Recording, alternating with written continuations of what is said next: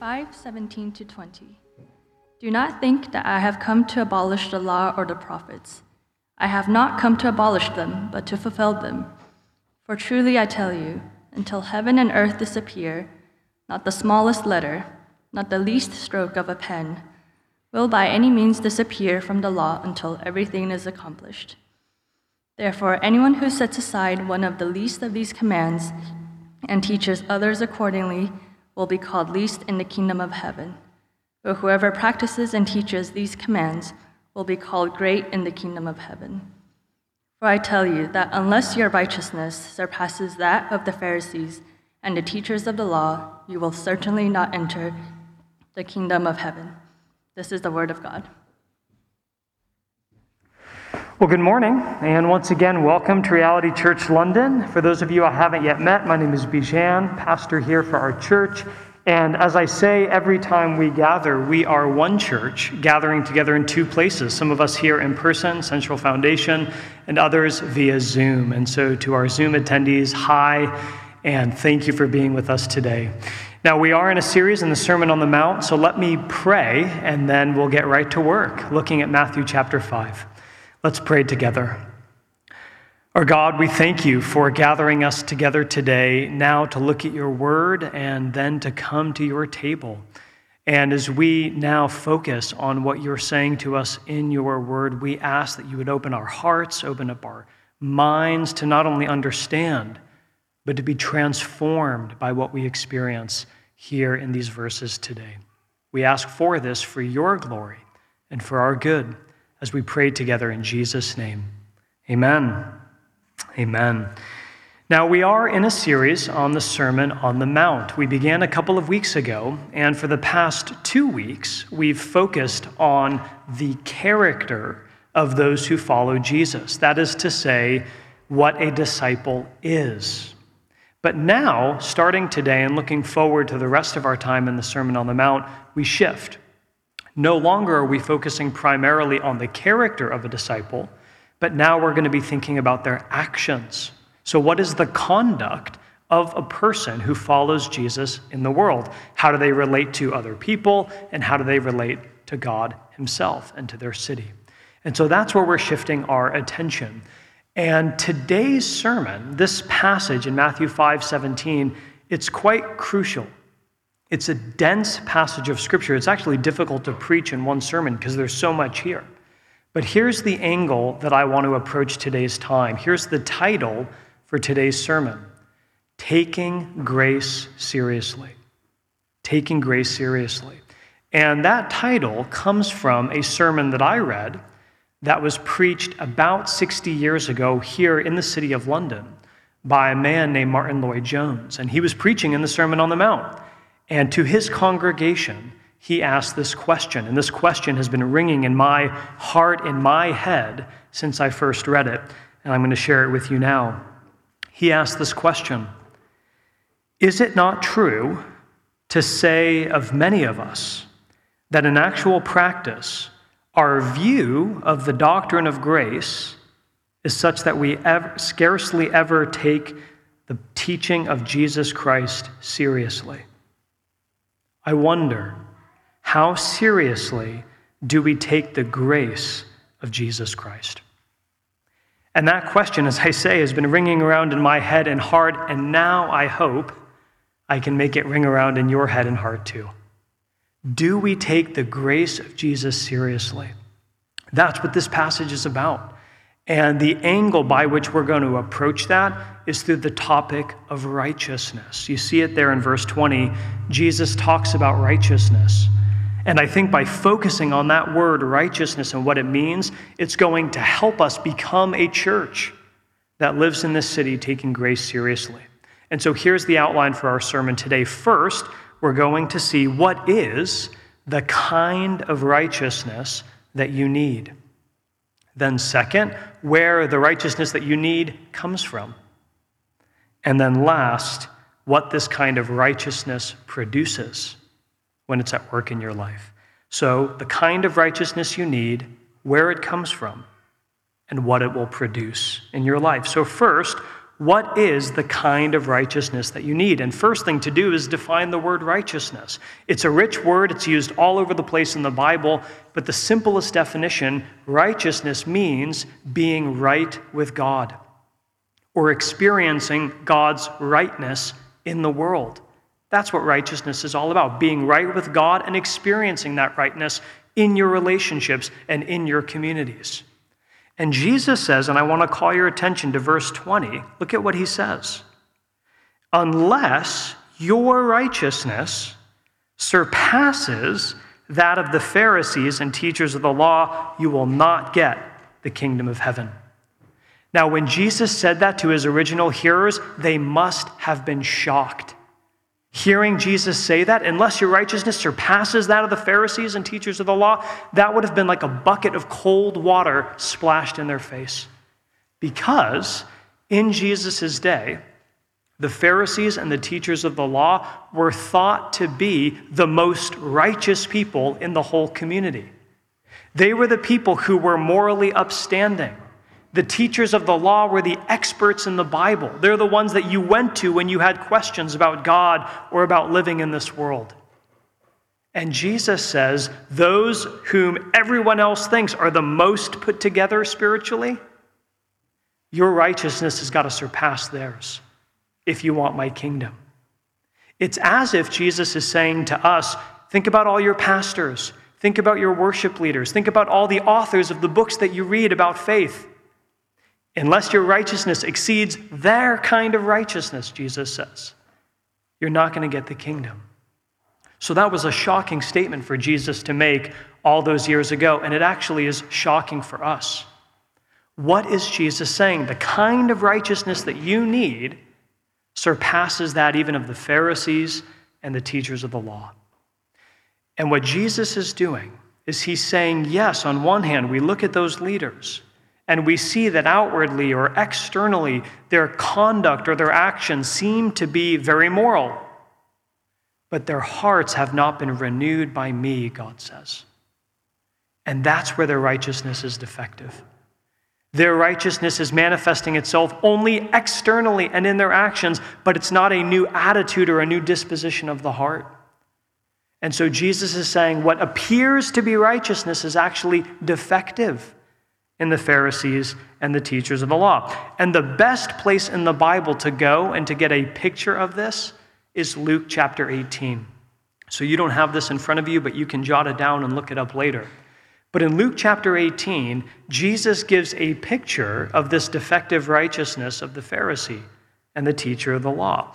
And so Jesus in Luke 18 is talking to people who, quote, were confident in their own righteousness, and they look down on everyone else. So that's who Jesus is talking to, people who were self-assured and they were smug. They were looking down on everybody. And Jesus, looking at that crowd, gives a parable. He gives a teaching. And he says, there were two men who went into the temple to pray. One of the men was a Pharisee, but the other was a tax collector. Now, we've already said the Pharisees are thought to be the most religious people in their community. The tax collector was the complete opposite. They were despised. They were thought to be great sinners, wicked and evil and vile. And Jesus says, walking down Cooper Street on their way to Central Foundation for Church is a Pharisee and a tax collector. And they go into church for worship. And Jesus describes the defective righteousness of the Pharisee. Listen to what he says. The Pharisee stands by himself and he prays. And this is the prayer of the Pharisee. God, I thank you that I am not like other people. Robbers, evildoers, adulterers, even like this tax collector. You see, I fast twice a week and I give 1/10 of all that I get. And that's the prayer of the Pharisee. And Jesus looks at that and says, that's defective righteousness. That's righteousness that must be surpassed if you want to get into my kingdom. Why is it defective? 3 things. Because of its source, its object, and its result. Let me unpack that briefly. It's a defective kind of righteousness first because of its source. Its source is works. That is to say, the Pharisee thinks the way to earn acceptance and favor with God is by the things that I do for him. I fast, I tithe, and because I engage in all this religious activity, God must love me and God must bless me. And so he boasts of his religious accomplishments, and he builds a righteousness based on his own performance. It's a righteousness based on works. Not only that, but consider also its object. What's the goal of this righteousness? It's for the Pharisee to attract praise and glory to himself. He stands by himself as if to say, look at me, and everybody walks in and says, oh my gosh, he is so holy. I mean, look at how he lifts his hands, look at all this stuff, he is so holy. And the Pharisee is just basking in the praise that he's receiving for himself. So the object of his righteousness is self-glory, not the glory of God. And then, of course, what's the result? Pride. I thank you that I'm not like these other people. And he names them, those adulterers and robbers and tax collectors. I'm so much better than them. And friends, you know that your righteousness is defective if it causes you to feel smug and superior to people around you. And that's where this Pharisee was. And so Jesus, in his teaching on the Sermon on the Mount, with this picture of defective righteousness, says, yeah, outwardly they might look like they have it all together, but their hearts have not been renewed by my gospel. And so it's defective and it must be surpassed if you're going to get into my kingdom. So what kind of righteousness do you need? One surpassing that of the scribes and the Pharisees. It's got to be deeper. It's got to be of the heart. And it's got to be renewed by grace. So where does that righteousness come from? And this is maybe the heart of our sermon today. Where does the righteousness that you need come from? And here's the answer. I'm going to spend some time unpacking it. But the answer, it comes from the Bible. The righteousness that you need is defined in God's word. That's why when we read the passage earlier, do you see how much Jesus talks about the law? He talks about the law and the prophets. That shorthand in Jesus' day and age, that's his way of talking about the Bible. And he's saying the righteousness that you need, it's laid out in the law and in the prophets, in Scripture. What is that righteousness that's laid out in the Bible? And the answer is absolute perfection. You see, when you read the Bible, when we understand what God is teaching in his word, the standard that he's calling us to is perfection. But notice, not just perfection of external actions, but actually the attitude of our heart. So next week and for the next couple of weeks, here's what Jesus is going to do. And if you come, you're going to hear this. But for example, next week, when we come together for church and we open our Bible, here's what Jesus is going to say to us. You've heard it said, don't murder. And we would all say, yeah, murder is terrible. But then Jesus says, but I tell you, if you hate somebody in your heart, you're guilty of murder in the eyes of God. Jesus says the attitude of hatred in the eyes of God is just as guilt-inducing as the physical act of murder. What does that mean? It means the standard of righteousness, the standard of the Bible, the standard of God's law is perfection, not just outward actions, but the inner attitudes of your heart. And the question is, if that's the standard, if even the Pharisees couldn't live up, the ones who everyone thought they're the most holy, the most put together, what hope is there for us? And the answer is, on our own, there isn't any. The standard of righteousness set out from the Bible is not attainable on your own. But friends, here is the wonder of Christianity. Here's the good news of the gospel. You're not on your own. Verse 17 is the key to the whole passage. Because in verse 17, listen to what Jesus says.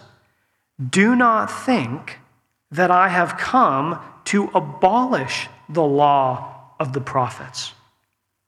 I have not come to abolish them, but to fulfill them. That's the gospel in a nutshell. Jesus is saying, I love you too much to tell you that the law is unimportant. Oh, don't worry about it. Just live how you want. Everything will be fine. Jesus says, I haven't come to do that. but instead I've come to fulfill the standard of righteousness that's described in Scripture. Now, what does it mean to fulfill a law? Jesus says, I've come not to minimize or abolish or destroy, but to fulfill the law. How do you fulfill a law? Well, think about it this way. If you're driving down the motorway, there's a law, a speed limit. And there are two ways that you can fulfill that law. You can obey it, or you can pay the penalty for breaking it. And that's it. The only way to fulfill a law is to obey it perfectly or to pay the penalty for breaking it. So you're driving down the motorway, you see what the speed limit is, and you say, I'm going to obey. And you obey. Meanwhile, everyone else is passing you. The other way to obey that law, to fulfill that law, is if upon breaking it and you are found to be guilty, you pay your penalty, you pay your fine. It costs this much, or I have to do this kind of community service, you pay your fine, and then you're free. The law doesn't condemn you anymore. You're free to go. How do you fulfill a law? You obey, or you pay the penalty. And Jesus says, I have come to fulfill the law. So what does that mean? The law, perfection, perfect goodness, perfect justice, perfect integrity, perfect love. Jesus says, on one hand, I've come to fulfill it by my obedience. And so Jesus, God in the flesh, comes into our world, and what does he do? His whole life is marked by perfect obedience to God's law. He is completely shaped by Scripture. Do you remember in Matthew chapter 4 when Jesus is tempted by the enemy, the evil one, his adversary? What does Jesus do? In that moment, he completely and totally finds himself shaped by God's law. At every moment, leaning on God's word to act with perfect integrity, even in the midst of incredible temptation. At every moment, Jesus was completely shaped by the law of God, and he obeyed it perfectly. And so in Jesus' life, he is the law keeper. He is shaped by the word. He is honoring to God his Father. The law keeper, perfect obedience. And you say, well, what does that mean for the rest of us? Well, here's the thing. Even though Jesus in his life perfectly obeys the law, at the end of his life, Jesus goes to the cross. You know what's interesting about Jesus' death on the cross? There are a lot of ways Jesus could have died. But in the Old Testament, in the book of Deuteronomy, remember, this is about the law. This is about God's standard of perfection. In the book of Deuteronomy, we're told that one of the curses for being a lawbreaker, one of the most vicious ways that you can sort of experience the punishment for disobedience, is by being hung upon a tree. It's this kind of shame-filled death that actually embodies, you might say, the breaking of God's law. And so here at the end of Jesus' life, even though he was the perfect law keeper, he dies the most shameful of all deaths, being hung on a tree, being hung on a cross. Why? Because on the cross he was being treated like a law breaker. He was paying the penalty for your sin, for your disobedience. And so what do we have in Jesus? Perfect fulfillment of the law. He both obeys it in his life and he pays the penalty in his death. Jesus says, I've come to fulfill the law. See, friends, this is the heart of Christianity, because if you're a Christian here today, that means that you've been united to Jesus. You've actually been brought into a relationship with him in which his fulfilling the law becomes true of you. So, on one hand, you are forgiven. You are a lawbreaker. We couldn't live up to the standards of God's perfection. But on the cross, Jesus pays the penalty. He actually bore God's judgment in himself for you. But it's not just because of Jesus' death are you forgiven of your sin, but because of his life, you're actually credited with his righteousness. So that when God sees you, he sees the perfect obedience of his Son. That's what it means when Jesus says, I have come to fulfill the law, to perfectly obey it and to die a death taking its penalty, all for my people. And so if you're a Christian, if you trust in Jesus, if you surrender yourself to him, Jesus' fulfilling of the law becomes your fulfilling of the law. You are right in him. You are right with God because of Jesus. That's the righteousness that you need. It comes from Jesus. So, what do we need? A righteousness surpassing that of the Pharisees. Where does it come from? Jesus and his accomplishment, his perfect life. But here's where I want to conclude our sermon today, and here's what I hope is the application that shapes us as a church. If you have this righteousness from Jesus, this righteousness where you understand it comes from him because of his accomplishments, because of what he's done, what does it produce? What kind of person and what kind of church are we going to be if we are shaped by the righteousness of Jesus? And here's the answer. We're going to be a people that take grace seriously. We're going to be a people that take grace seriously. Now, why do I say it that way? Because there is a danger in Christianity of separating the law and grace. So some people overemphasize God's law. They think to themselves the way in which you earn favor with God is by perfect obedience. And so they try really hard, and they work really hard, and they think, God will love me if. On the other hand, there are some who want to so emphasize grace that they forget about the law completely. And they say, it doesn't really matter how you live. God loves you, God accepts you, God will forgive you, have a great time, and there's a lot of grace for the taking. That's cheap grace. That's not real grace according to the Bible. The grace that Jesus is articulating, the grace that he's actually setting forth here as the fulfiller of the law, is the kind of grace which transforms you so that God's law becomes not a duty but a delight. Let me unpack a couple of things. When we are taking grace seriously, what happens? First, we have a new love for God's law. The Bible becomes a joy, and we delight in the commandments of God. Why? Well, think about it. If God's law is a revelation of God himself, if the Bible tells us about who God is and what he values, then a Christian is someone who loves God's law because they love God himself. In other words, we don't separate the law from the lawgiver, but we see God's law as a revelation of what are the values of God's kingdom, the priorities of his ethic for life in this world. And we say we love God's word, we love God's law because we love God himself, and we want to know him, we want to honor him. In other words, when you've experienced the righteousness of Jesus, his fulfilling the law, then that means God's word now becomes for you not a judge to condemn you, but a friend to guide you.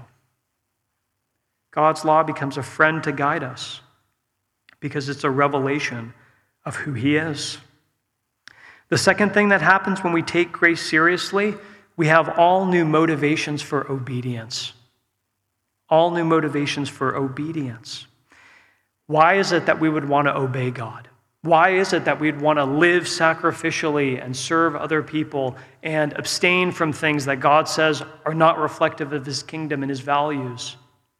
Not to earn God's favor, but because we already have it. You see, you have a whole new motivation for obedience. The reason why we follow God is completely changed. And friends, this is so key. Because listen, if you obey God because you think that in so doing you're going to earn his favor, one of two things will always happen in your life. Either you'll be filled with pride or you'll be filled with despair. You see, if you think God will love me because of how perfectly I obey him, then when you obey God and you're doing a good job and you feel like you're succeeding, you're going to become so prideful. And you're going to look down on people that don't live up to your standard. And you're going to feel smug and superior like the Pharisee. And you're going to say to yourself, why can't they get it together? Why can't they pull themselves up by their bootstraps? Pride. But on the other hand, if you relate to God based on your obedience, when you don't live up to your standard, when you look in your heart and you see all the ways that you've fallen short, you're ashamed, you're going to be filled with despair. And you're going to be totally insecure, not only in the presence of God, but also in the presence of other people. But when you understand that the motivation for obedience is not to earn God's favor, but because you already have it, because you've already been brought into God's family as a son or daughter, it completely changes your outlook. And so now we obey not out of duty, but out of delight.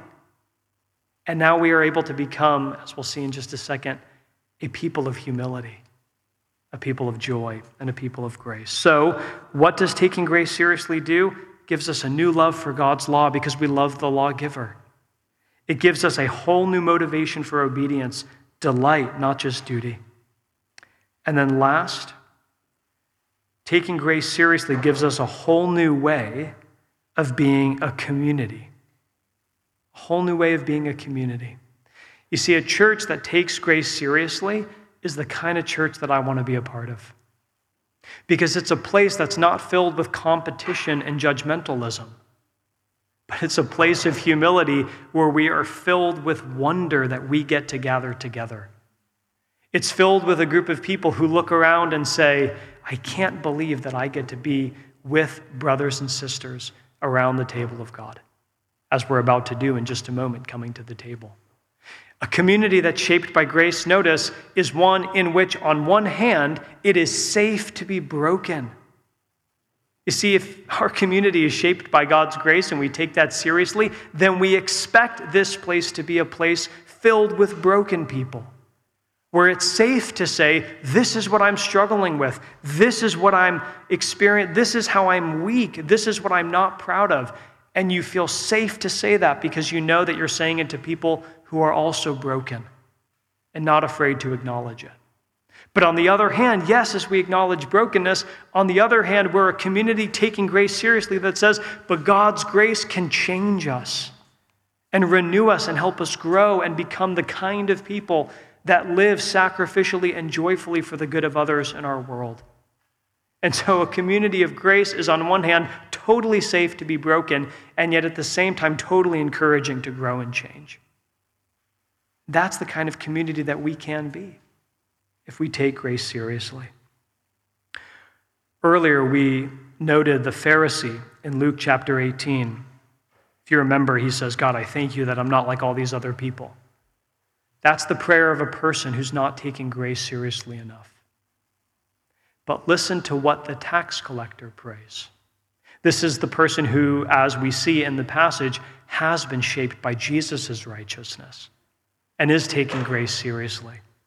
Listen to what the tax collector says. He stands off at a distance. He won't even lift his eyes to heaven, but he beats his breast and he says, God, have mercy on me, a sinner.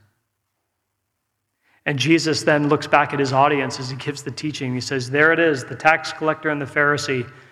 Which of those do you think went home justified, right with God? And the answer, of course, is the tax collector, because his righteousness was rooted in that of Jesus. And it became for him a way to take grace seriously. And so here's what we're going to do. In just a moment, we're going to have a time of response, and we're going to come to the Lord's table. This is a chance for us to feast upon the sacrifice of Jesus and to do what? To take grace seriously. To recognize that as we hold the bread and cup in our hands, our sin was so bad that Jesus had to die for us.